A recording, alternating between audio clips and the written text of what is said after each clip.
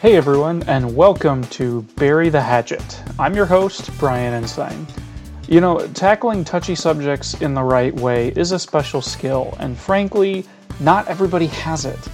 But the inability to understand people we disagree with is tearing apart our communities, our friendships, and our families.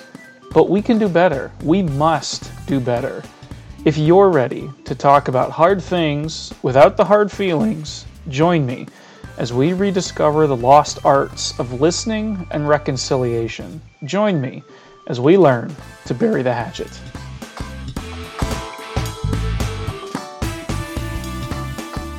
What's up, guys? Hello, everyone, and welcome back to episode 2 of Bury the Hatchet. Thank you for being here. Excited to have you back. You know, after our first episode, a lot of people were asking me, Brian, what's your show really about? And I guess the simplest way I can understand it, or I can explain it, is that it's about understanding people. It's not so much about debating issues. It's about really, diving into the minds of other people and understanding why they stand where they do, why they believe what they do, why they act the way they do. And if you don't understand why this is such an important thing, I really wanted to share with you a poem that has had a really profound impact on me. It's a poem by a guy by the name of John Godfrey Saxe, and it's based on an old story that comes out of India.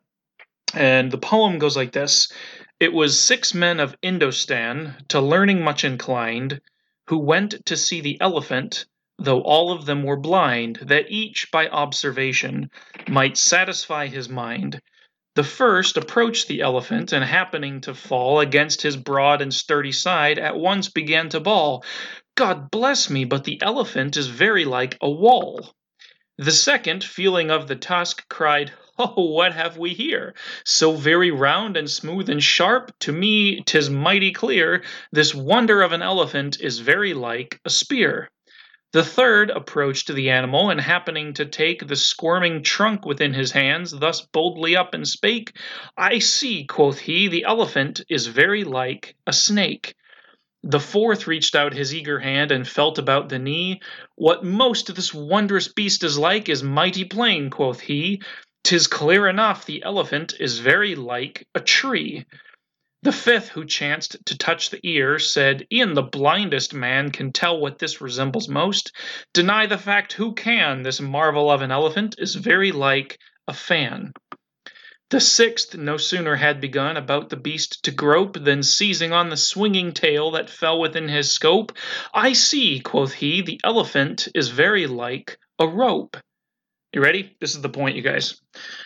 "And so these men of Indostan disputed loud and long, each in his own opinion exceeding stiff and strong, though each was partly in the right, and all were in the wrong." How about that? Don't we see ourselves in that last stanza?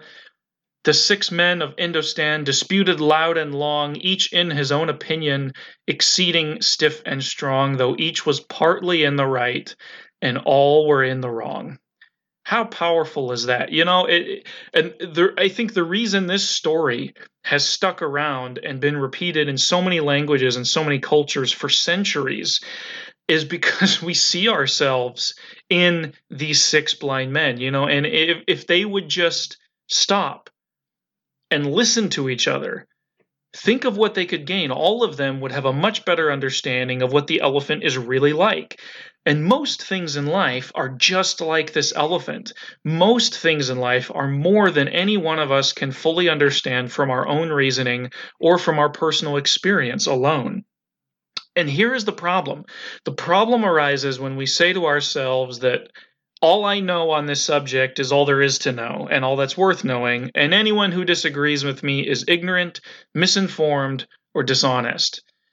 When perhaps instead we should consider the possibility that we've only touched a part of the elephant, as it were. And with all of these controversial or hot button issues that so easily turn us into adversaries, maybe we should admit that we can never really see the whole elephant unless we're willing to see it through the eyes of someone else. Speaking of elephants, I always say, if there's an elephant in the room, let's tackle it. So our last episode focused on the number one taboo subject of religion. So today we're going to open up the other big can of worms, politics. Yep, we're doing it. First up, we have a dual interview with two officers of the Iowa State University College Republicans. Now, for all you Democrats out there, don't worry, you guys are on deck. An important parenthetical note before we jump into the interviews is these interviews were conducted several months before the current craziness with COVID-19 took over the world. So a lot of the details about the clubs and their meetings may not still be relevant. So if you are an Iowa State student or a member of the Ames community listening here and you're interested in either of these clubs, you can find the relevant information on the student organization website. Okay, we have Ryan Hurley, the president of the ISU chapter of the College Republicans, and Kimberly Zavosky, the secretary of said club. Thank you guys so much for coming on the show. I really appreciate it. Thank you for having us. Yeah, it's our pleasure. All right, let's just start with your personal story. That's usually how we start. So Ryan, let's start with you. Just, I guess, tell me a little bit about where you're from, what you're doing here at Iowa State, what you're studying, and kind of how you got. How did you wind up as the president of the College Republicans? Well, I'm originally from Boston, actually, but after living in a city that was a little bit not that well ran, no offense, but very Democrat, I wanted to have a quieter college, and so I settled on Iowa State University, came here, switched my major to business, and I've always been interested in Republican things, so I joined College Republicans. It was the first club I looked at, and that's how I got here. Well, Ames, Iowa is certainly a far cry from Boston. Oh, yeah. So, Kimberly, where are you from? How did you I'm from Des Moines, Iowa. I was initially hesitant in joining College Republicans. I was a little bit worried that it might be a little too big. I don't know, but it's funny how I became secretary eventually. I became a Republican around 2016 when I started critically thinking about things related to politics. I compared a lot of conservative and liberal news sources, and I felt as though the liberal news sources left out a bit of the story, a little bit of the context that the conservative news stories did. So I found myself being drawn into conservatism, whereas before I hadn't really known all that much about politics. And the more and more I learned about it, the more I became interested and fascinated with it. Let's just real quick, right at the beginning, let's get your definitions of what does it mean to be a Republican? Obviously, it's to be a member of the Republican Party. But I mean, what does that mean? You talked, Kimberly. You mentioned conservatism, which obviously anyone familiar with politics knows that at least in theory, is part of the bedrock of the Republican Party. So again, tell me a little bit, what is your definition of what's the Republican Party all about? What does it mean to you to be a Republican, Kimberly? To me, it's about conserving American values. That's what the conserve and conservatism means. Conserving and protecting the Bill of Rights, the Constitution in general, even just, the basic American culture, patriotism. That's what it is to me. I think that was a pretty good answer. Kind of took a lot of the stuff that I was going to say, but I essentially believe that it's believing in American exceptionalism, believing that you can become greater than what you started out as, and a lot of different things. Lower taxes, I guess, is a big thing that they're talking about. The right to life, things like that. That's what I'd have to. But Americanism is the most important tenet. Have you both sort of always been interested in politics? Like, are these ideas that you kind of grew up with? Are they things that you sort of discovered later on in life? Tell me a little bit about how you came to sort of adopt these ideas as your own. Well, funny story. I think we're both former Bernie Sanders supporters. Yep. Okay. Yeah. Do tell. Go on. Yeah. So I had. It's funny because at first I liked Donald Trump for his immigration policies, and then I worried. I heard some stories about him being a little racist, and I was concerned about that. So I was like, let's check out Bernie Sanders a little bit. He seems to be at least very honest. And I'd heard good things about him from my friends at school, back in high school. And so I thought that maybe he'd be a good candidate. But then I learned even more about socialism and in depth of the policies that he supported. Like, he claims not to support open borders, but the fact that he doesn't want a border wall. He wants unregulated immigration, in my opinion. It was not something that I found I could get behind anymore. Yeah. How about you, Ray? It was funny. My family's all very conservative, and when I first got into politics, I was on the Bernie train. I was reading the Sanders for President on Reddit every day. You were feeling the burn. Oh, yeah. What is it? And as I started to look deeper into the policies, I debated critically with people, and I found that Bernie Sanders seemed to flip-flop on a lot of things. And the biggest thing Kimberly mentioned at the immigration policy, in 2015, he was calling to limit all immigration, not just illegal immigration. And, I felt that Trump was actually focusing on what would help American workers, because I don't think that Bernie actually is helping American workers, really. So that's why I turned to the right. You both said that I guess your support for the Republican Party kind of stems from your embrace of conservative values, right? Wanting to preserve certain aspects of American life, American politics, and government. What specifically are some of those things that you want to conserve, and why are those valuable to you? Like, I know, Kimberly, you mentioned the Bill of Rights. Like, what is it about that that's valuable to you, or anything else? Like, you understand what I'm asking? Like, tell me what those things are and why you think it's worth preserving. Well, a common argument I tend to hear on the left is that the Founding Fathers gave the Second Amendment for a time when there were just, muskets and there weren't any dangerous weapons, and now it should just be used for people's right to be able to go out and hunt or something like that. I don't think that's true at all. I think the Founding Fathers meant the Second Amendment so that the citizens could defend themselves from a tyrannical government. I think that that's very important. I really think the whole Bill of Rights in general is under attack with these campus climate response teams and stuff controlling free speech. I think that, people don't understand that free speech, there's no time and place for free speech. Free speech is about hearing the ideas that you don't agree with and learning to debate them, grow from them, or maybe even agree with them if you didn't before. So I guess in the context of this Bill of Rights, you would be concerned about anything that would maybe sort of start to scale back any of those protections in the Bill of Rights, essentially because you're concerned where that might lead. Yeah, that's very concerning to me. I think the Democratic Party tends to get more and more radical as time goes on from what I've seen. And I have certain friends that even believe that guns shouldn't be legal at all, not even for hunting at all. That's very concerning to me. I think this is America. We have the Bill of Rights. We have the Constitution to protect us. If you don't like the Constitution, maybe you should go to Europe or something. What about you, Ryan? What are specifically the conservative principles that you think you want, that's worth conserving, worth preserving, and why are those important to you? The absolute biggest thing is family values, and I feel that Democrats are very much cutting into these and saying, no, these are remnants of an old system. Well, the old system worked pretty well, and families were great. My grandparents had 5 kids, raised them. I want my kids to be able to have 5 kids and really have a good family.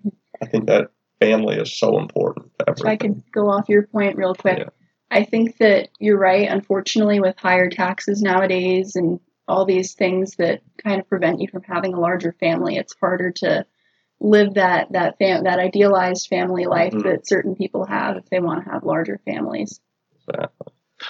Are you concerned mostly? And again, I'm just trying to make sure I'm understanding it exactly where you're coming from, Ryan. Are you concerned that there are people, maybe even a lot of people in the country who are choosing not to espouse those same values, or is there something specifically about the political system that you feel is threatening to that? Well, I am nervous about the amount of immigration. Ever since 1965, there's just been wave after wave. Meanwhile, before that, it was spikes when we needed immigrants, and then drops where there was no immigration, essentially.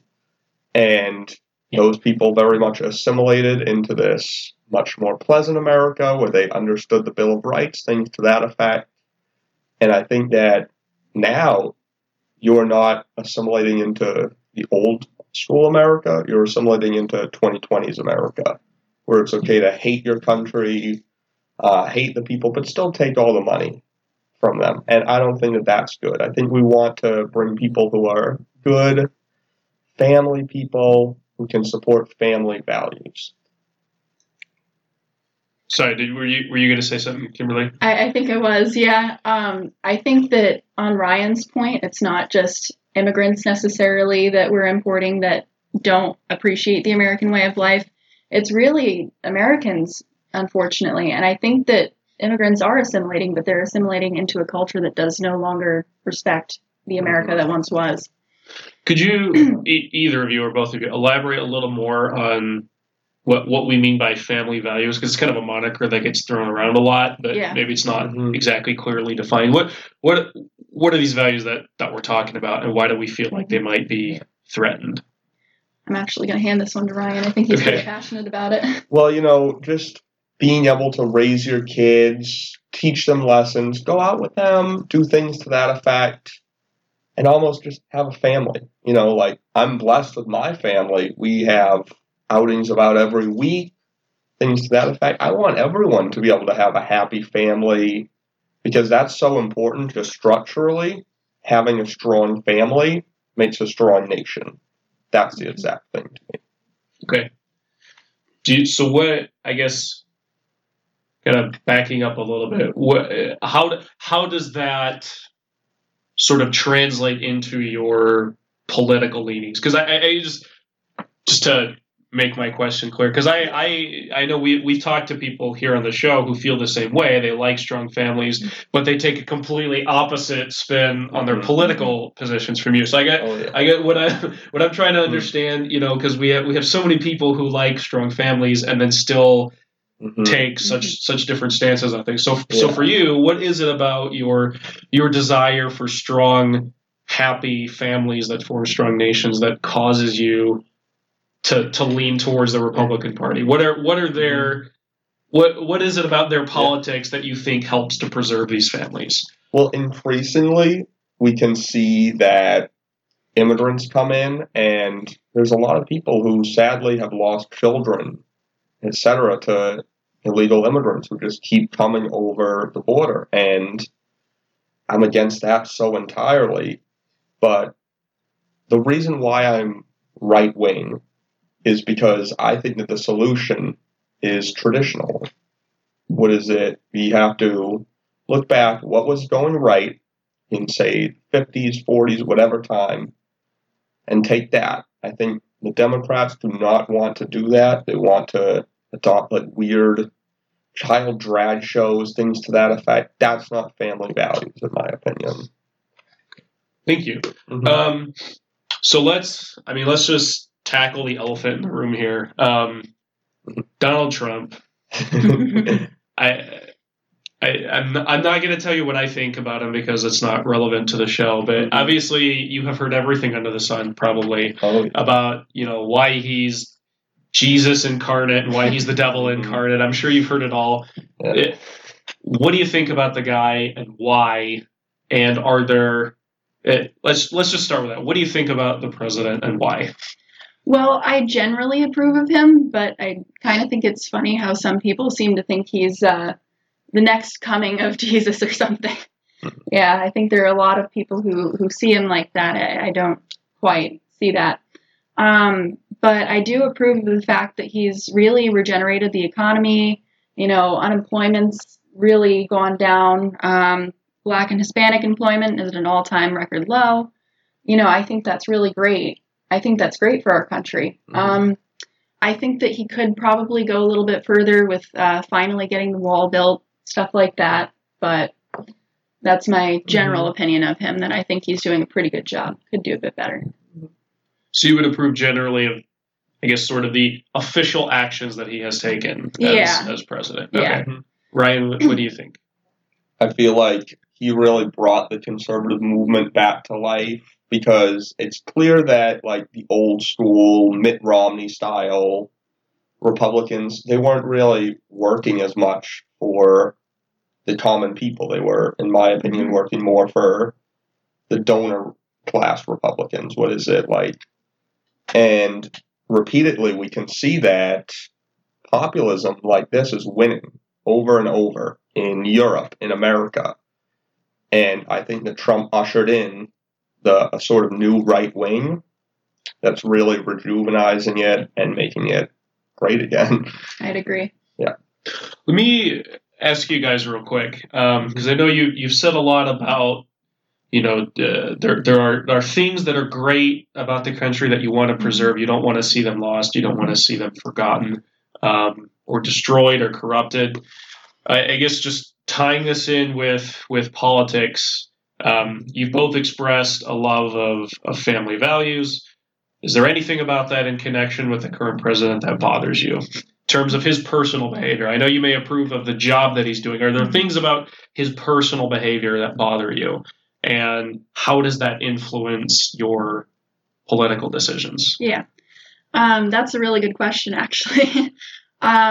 So there are a few things that bother me here and there. I think that he does have a very nice, big, beautiful family, but I know that his first wife, he ended up cheating on her with his second wife, believe it or not. Marla Maples was his mistress before she was his wife.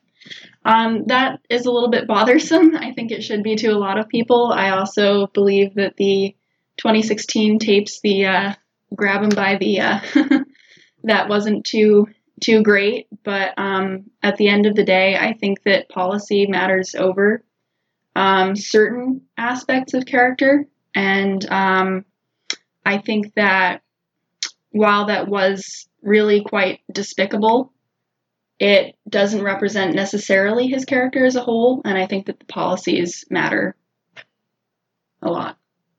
Right, Ryan, what do you think? Well, I think that he does some things personally that I think I disagree with, but, the divorce thing, I understand it. Yeah. My parents were, and, that doesn't make them bad people. Mm-hmm. And really, as he's bringing back jobs into the country, bringing it to American workers, that's more important to me than him saying something dirty. That's what matters. Decades ago, yeah. It sounds like neither of you would really try to defend in principle. Any of the reprehensible things that people do. Mm-hmm. But just to you, it is more important that he does the job well than that he be a certain kind of person. Is that a fair assessment? Yeah, people are human. They make a lot of mistakes, That's an easy way to put it.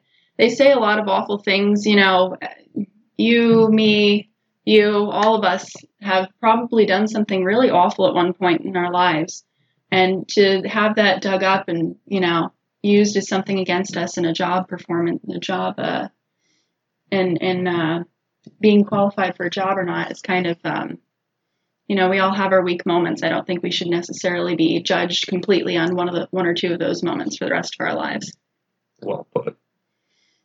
What are the things that I know I encounter in my conversations with people, and we're kind of getting towards the end here, so I want to give you guys some time to just kind of speak freely. Politics, like so many other things, can be such a heated conversation, and perhaps rightly so, because these are important things that need to be discussed. But I know that it's so easy to be so disgusted by a particular person, say President Trump, for example, that anybody who in any way supports anything that he does is sort of smeared with that same brush. And this happens both ways. I know this has happened in conversations that I've had with more left-leaning people. So I want to give you guys the last couple minutes real quick. Just give us, for the sake of our listeners, a little bit of information about the club, where you guys meet, what you do, for anyone who might be interested. And then I want to give you a few minutes just to kind of things that you wish that people who were not Republicans better understood about you guys. Mhm. So tell us about your club, and then tell us what you wish the world better understood. We're the College Republicans at Iowa State. We meet every Wednesday in Carver 202 right now at 7:10 p.m. Anyone's welcome. What are some things we do in the club, though, too, Ryan? Let's talk about that. We focus a lot on activism. We do some work with the Trump campaign, the Joni campaign, different political groups. I believe this week, we're going to be lobbying soon for gun rights. We take a very active stand on campus. Yeah. Mm-hmm. We sometimes have fun little cahoots to start off the meeting, too, just little quizzes on current events or things are going on around campus. I know I recently had a conversation with the president of the College Democrats here, and she mentioned some kind of spectrum discussion or something that you guys were having. So it was going to be some kind of a panel with you guys and like the College Democrats, and then I think it was the Marxist Society and Young Americans for Freedom or something like that. Am I remembering this correctly? Yeah. Okay. So when is that happening, or does this happen regularly? That is later on in March. Later. Okay. So still in the works. Okay. Yeah. All right. And we're really excited because we think if people were to see Republicans and not see like these evil caricatures made of us, that people would actually somewhat interested. I think that they would be kind of fascinated that we're not like screaming and yelling, I think people have two caricatures of Republicans in their head, either the very greedy Wall Street capitalist or the very racist redneck. Mm-hmm. I don't think either of us or any of the people in our club really fit those caricatures at all. No. Well, I haven't seen either of those here. Yeah. So. And as for what I wish people would know about the party, is that it's just so big. It's a big tent party. It's not just one set of values. Like, what is it? We actually are different sets of conservative values, but we both belong on the right, basically. Yeah, we're a big happy family in College Republicans with many different ideas. It's really fun to have debates with different people. We sometimes even go to late night dinners after the club. We discuss things even more in depth, and it's just a really fun debate, and we all have a good time. Yeah. Wonderful. Thank you guys so much for being on the show. Again, Ryan Hurley, president of the Iowa State College Republicans, and Kimberly Zawosky, the secretary of Same Club. Thanks so much for being on the show and sharing your thoughts. It's our really pleasure. Again, thank you very much for having us. Yeah, thank you. Thanks again to Ryan and Kim for sharing your thoughts. And as promised, we'll now hear from a representative of the Iowa State University College Democrats. Oseba Fahim, the president of the Iowa State chapter of the College Democrats. Is that correct? Yeah. Okay, thank you for coming on the show. I really appreciate it. Let's just start with you. Where are you from? What are you doing here at ISU? What are you studying? Yeah, well, first, thank you for having me on. So I'm from Huntley, Illinois. It's about an hour northwest of Chicago, like 40 minutes south of the Wisconsin border.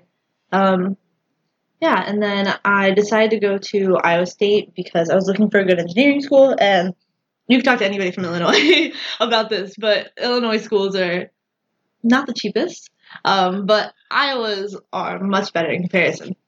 So, I do remember that when I was looking at schools too, that there's definitely a difference, at least there is now. So what are you studying? I'm studying biosystems engineering. Biosystems engineering. Can you give me like a 10-second description of what that is, because I don't really know. Okay, so biosystems engineering is basically like environmental engineering, but instead of being packaged with civil, it's packaged with ag. So I'd be working at reducing pollutants in the natural environment rather than in cities. Okay, interesting. So is that, I guess was your interest, maybe I'm making an assumption here, was it your interest sort of in environmental protection that kind of led you to be interested in politics, or has this kind of always been a thing that you've been interested in? Tell me, how did you start caring about politics? So, I've always cared about the environment, and like you just said, it forced me towards politics because I realized that there was this issue that I cared about, and if I wanted to be able to affect change on it, I needed to do that on a broader scale. And like I think research is really amazing. I know a lot of researchers who are my professors or other students with me, and I think the work that they're doing is great. But first, I'm not very good at research. I'm just not meticulous in that way. And I think that if you're doing that research, you need to have a good system to be implementing it on a broad scale. That way, you can affect change across a wide area. Like at Iowa State, you can see a lot of good research going into reducing nitrates, creating wetlands, all those sort of things. But it happens just in the region surrounding Ames, because that's the region that Iowa State has influence over. But especially as you go farther north, where you get into more agricultural country, that same research doesn't have the same pull. It is different, yeah. It is definitely a different landscape. So how I got into politics. So I got into politics because of the 2015-2016 election. So I was in newspaper at the time, and I love that's interesting because that's the same election that drove a lot of people out of politics. Yeah. Probably for the same reason. I'm sorry, continue with your story. Okay. Yeah. I think a lot of people actually fell more into politics because of that. Like, especially younger people who maybe didn't care so much about politics once they saw how bad things could get at the top. Were you old enough to vote in that election? I was not. You were not. Okay. Mm-mm. I was just a few weeks shy, I think. Just missed it. Just missed. So what was it about that election that kind of made you be like, hey, I need to be involved in this? I think it just became like everybody was talking about it, and so it was like you were constantly indoctrinating, thinking about it. I don't know if indoctrinating is the right word. You were just constantly thinking about it, and whenever I would think about what was happening on the national scale, it would just make me feel sick. It would make me feel scared and worried, and I'm the type of person who feels like they have to be doing something about it. Like I can't just be worried, and so I felt like I needed to be making steps to be engaged in politics. And so when I first became engaged in politics, that was all just voting. And then as I became involved with the College Democrats, it became more of projects and getting other people to vote, you know? Yeah. Like the first election I ever voted in was the mayoral one when I was a freshman here, because that was the first one that I could vote in. And as soon as I realized there was an election, I was like, I'm going to go vote. Yeah. Cool. Punch that on my card. Yes. I voted. Awesome. And I can definitely see how, especially with the field that you're going into, biosystems engineering is sort of tied up with environmental protection and all the rest of it. How that's, at least in our country, that's sort of inherently is going to lean into politics. They sort of wrap together. So I can definitely see how that would sort of draw you in. So you said that when you came here to Iowa State, you got obviously your freshman year, you got involved right away with the College Democrats here. Had you sort of always considered yourself a Democrat? Like, is that kind of what you were raised with? Maybe it'd be better to start, like, just for the sake of our audience, from your definition, what is a Democrat? What does it mean to be a Democrat? And what made you want to go that way? Okay, so first I got involved when I was a sophomore. Oh, sorry. Okay. Yeah, that's all right. I just wanted to make sure that was clear. Okay. But yeah, what does it mean to be a Democrat? I guess what it means is just that you believe in the values of the Democratic Party, which are just certain stances. And so, like, for me, that would mean knowing that climate change is a real threat and that we need to address it, and so voting in people who are going to be addressing it. The same with reproductive rights or immigration, like understanding that there are a lot of issues in both of these topics, and that I want to make sure that the people who have the ability to be changing them are changing them in the ways that reflect my views. You know? Sure. Yeah, that makes perfect sense. So are there things about specifically the Democratic Party, or maybe some of the positions that they take, that that trouble you? Are you on board like 100%, or are there things that you're like, I wish they would change their mind on these things, and then I'd be more. Do you understand what I'm asking? Yeah. I'm just thinking. I don't know. I think with that one, the main issue that I have with the Democratic Party is I feel like we don't reach out to people correctly. I feel like there can be a little bit of distance in the party sometimes about, especially reaching across the aisle or to people who just would vote regularly. Like there's almost a little bit of like elitism with some Democrats, and that's definitely not true of all Democrats. But it's just there's just this thread that you can see sometimes that I find to be a little bit alarming, because I think as politicians, your main goal should be serving the people. And so you should always be trying to talk to the people and trying to represent the people and figuring out what they need and how you can be best addressing those issues. You know? And so whenever I see that thread of elitism, I'm like what is this doing? Like, why are you trying to make this faction seem like it's better than other factions? You know?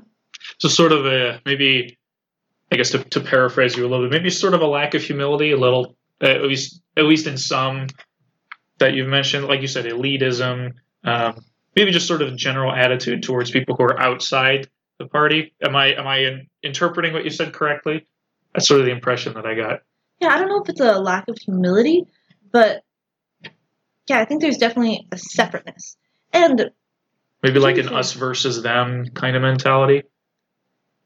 I don't want to put words in your mouth. I'm just really trying to make sure I understand what it is that you mean by that. Yeah. No, I think that there's just like, it's almost like you'll hear some Democrats talk about like the college educated, you know, and it just sometimes feels like there, to some Democrats, that there's almost a rule book that you have to be a part of to be a Democrat. Does that make sense? Sure. Yeah, I think so. I think that makes a little more sense. Yeah, this is why I ask, because I want to make sure I know what you're talking about. Clear. And I know where, you know, when you're going to speak generally about a broad group of people, it's hard to pin down exactly what it is. Yeah. I feel like the Democrats are very broad, which is why I think people are always talking about, like, the Democrats are in disarray, blah, blah, blah. Because it's just, there's a lot of different people in this one section that have really different ideas. You have someone like Bernie Sanders, who's fully into the left, and then you have someone like Joe Biden, Peter Buttigieg, or whatever, that are more moderate, you know? And so you have those people who are on different sides of the spectrum, and then you have everybody in between, and all of their varying views. So, I mean, since you brought up the current run for the Democratic nomination, do you have a favorite candidate? Yeah, so I caucused for Elizabeth Warren. Okay. Yeah, and I was her precinct captain for my caucus. Oh, cool. So that was fun. Cool. Mm-hmm. So I get next natural question is why her? Why Elizabeth Warren for you? So I really just like the way Elizabeth Warren has run her campaign. I feel like she's done it with a lot of grace, and she spent a lot of time, like I was saying earlier, talking to her constituents. Like there was a listening session that I think I went to of hers, that it was just really nice. Like, it was this man in the room who was talking about the healthcare policies that they created, and he gathered all of these people who were caretakers, I believe, to be able to listen to them and hear from them and understand what things they would need that they could put into policy. And that, I think, is amazing, that you're going to these people and you're getting together people who have a similar occupation or some sort of similar thread, and you're bringing them together to actually talk to them about what they need for you to make policies. And he was saying that, well, this is just one section that I was able to see, that they're doing this in other states, all across Iowa. They're doing this all across the country, which I think is really amazing. So okay, sorry. I apologize. And so I really like how she runs her campaign, but then I also really like how progressive she is, and I like that she's been a productive senator. And so if we're going to be able to make the changes that we need to be able to push this country forward, we need to make sure that we have someone in there who can make that change and can get it done. Which, as an engineer, you'd be a very results-oriented person. Yeah. It needs to actually work when we get to the end, right? Yeah, exactly. And I, what's Which that? engineering are you? Oh, I'm studying materials engineering. That's what I do. But this isn't about me. This isn't about me. But yeah, no, that I think that's really interesting. And especially with what you had described, some of the things that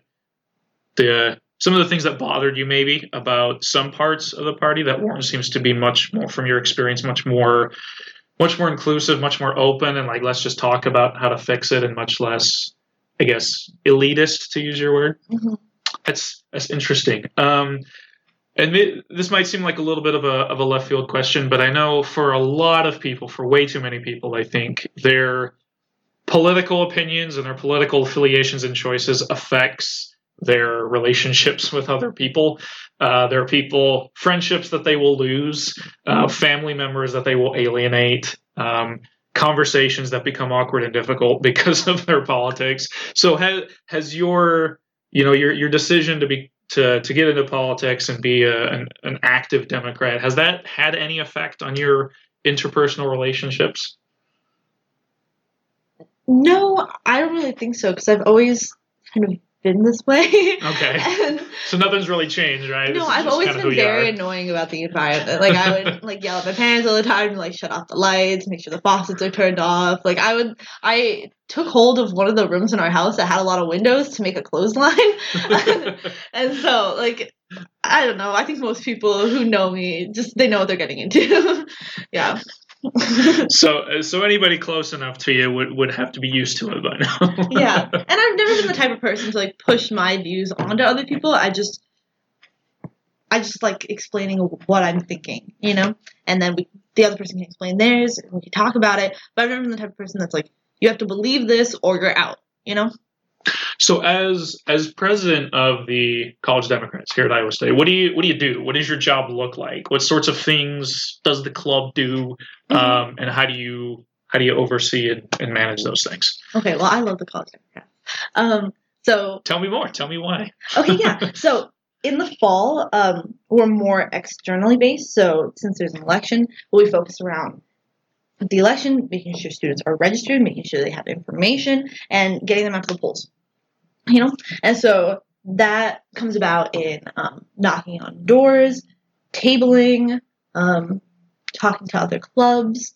And so this year, earlier in the year, there were a lot of us from the Democrat Club that were helping our friend Rachel Junk get elected. It wasn't like a pure affiliation, you know what I mean? Because we're a club and their campaign, so you can't really affiliate. But there are a lot of us who really liked her. And so we would help her, go knock on doors for her, table with her. Yeah. And so we did that in the fall. And then now that it's the springtime, we're more project-based. And so one of the things that we're doing is we're figuring out what issues that we want to lobby for. That way we can go down to Des Moines earlier in April and go lobby for those issues. We're going to have a spectrum discussion, which is going to be pretty fun. And that's going to be March 31st. At 7 p.m. in the Cardinal Room. Just go, plug the event. Plug the event, please, by all means. I think it's the Cardinal Room. I didn't check recently, but... Could you just, if I could stop you for just a second, a spectrum discussion. I have no idea what that is. Mm-hmm. What is that? Okay, yeah, so we're going to have, hopefully, 4 organizations. So right now confirmed, we have us, the College Democrats, Young Americans for Freedoms, which is a conservative group, the Marxist organization, so a socialist group, and then hopefully the College Republicans, just because College Democrats, College Republicans. Mm-hmm. Yeah, and so then we would be up on the stage, all in kind of a panel, and we would discuss 3 different topics. Those topics, we have a list of topics that we're still trying to figure out which ones we want to be discussing. And then we would each give kind of our stance on it, and then move into the discussion section where we discuss each other's ideas and just kind of talk, And so the point of this is to basically increase unity amongst all the clubs and students on campus and show that even though we do have different beliefs and that we all have different points of view, that we can find common ground, that we're all students, we're all here at Iowa State, and that there are threads that connect us together. Do you typically have a good relationship with some of the other political clubs, even though you may disagree about lots of things? I think so. I haven't talk to the college Republicans very much, but I think that's just because we haven't had like a point to work together. Not really a reason to, right? Sure. Yeah. I've talked to YAF quite a bit because they were the ones who wanted to have the spectrum discussion. And so we've been working together since like the summer, I think, just kind of on and off. And I know Chuck from YAF, and Chuck is great. And then I've talked to Chuck, if you're listening, you have one fan. At least. At least.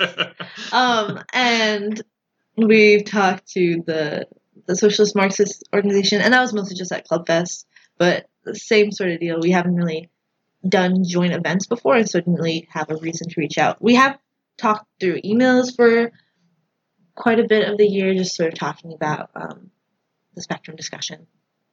Do you think that's something that, I guess, specifically our campus, but also sort of the country at large could use some more of? Yeah, I think it's really valuable to be able to talk to the other side. That way you recognize that they're still people. Because I think sometimes when if you're reading articles or if you're just scrolling through Twitter, it's easy to disassociate their ideas from the person. But once you remember that there's a person behind that, it's a lot easier to connect with them and realize that you have more in common than you do different. And so as we move into our different sides of the our different sides of the spectrum, and become more polarized, it becomes really difficult to bring back to that middle ground of understanding. You know what I mean? What a perfect plug for our own show. That's exactly what we do. But yeah, I think you're exactly right. You know, it's so easy to, I should say, it's so difficult to sort of take the vitriolic and all the animosity that we seem to have on the politics at the national, and I even see it at the state level, even at the local level sometimes in Des Moines where I live. And sometimes it's so hard to kind of step away from that and let the enemy become a person again.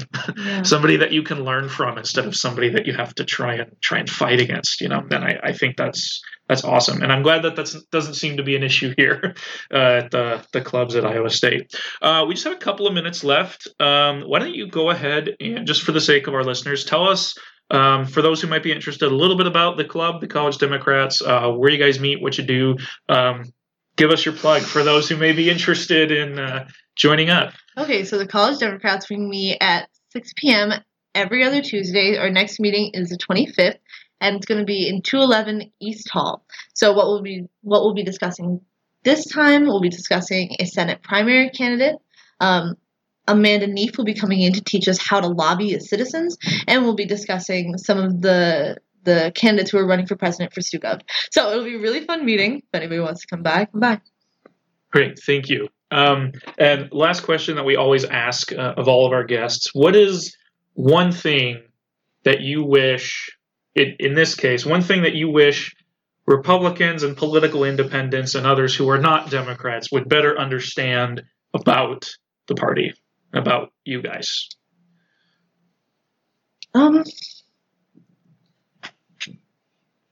That's a tough question. I think sometimes, and I don't know if this is in real life or if this is just Twitter, but you'll definitely a line between those two things. Oh, for real.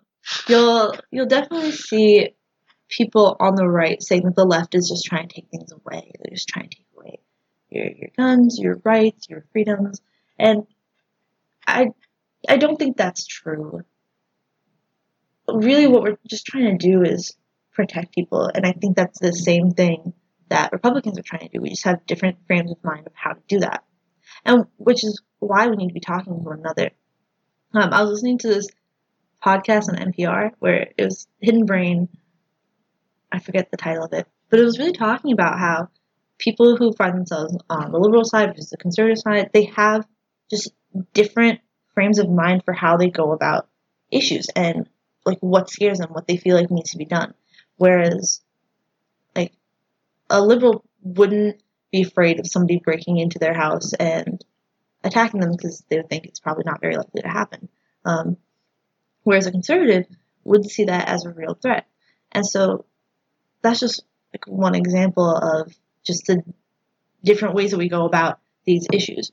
And so I think if we're able to talk to one another and kind of bridge that gap, we can use both of our different frames of references to build one another instead of tear each other down. You know what I mean?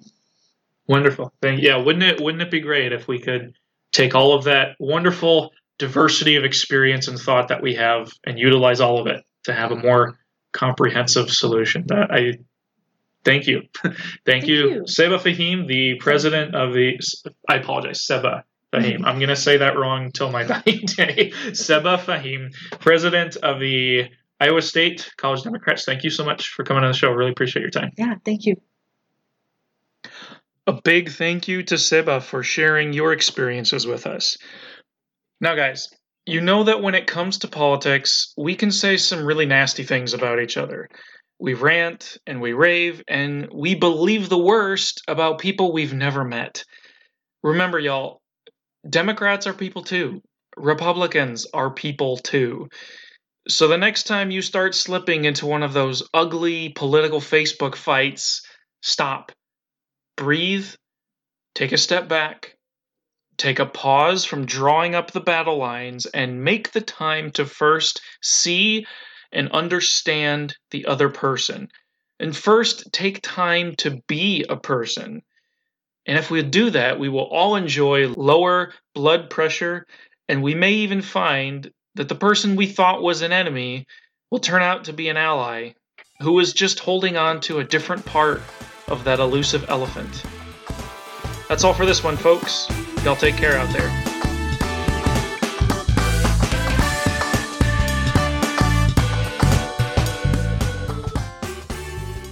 Thank you for joining me on this episode of Bury the Hatchet.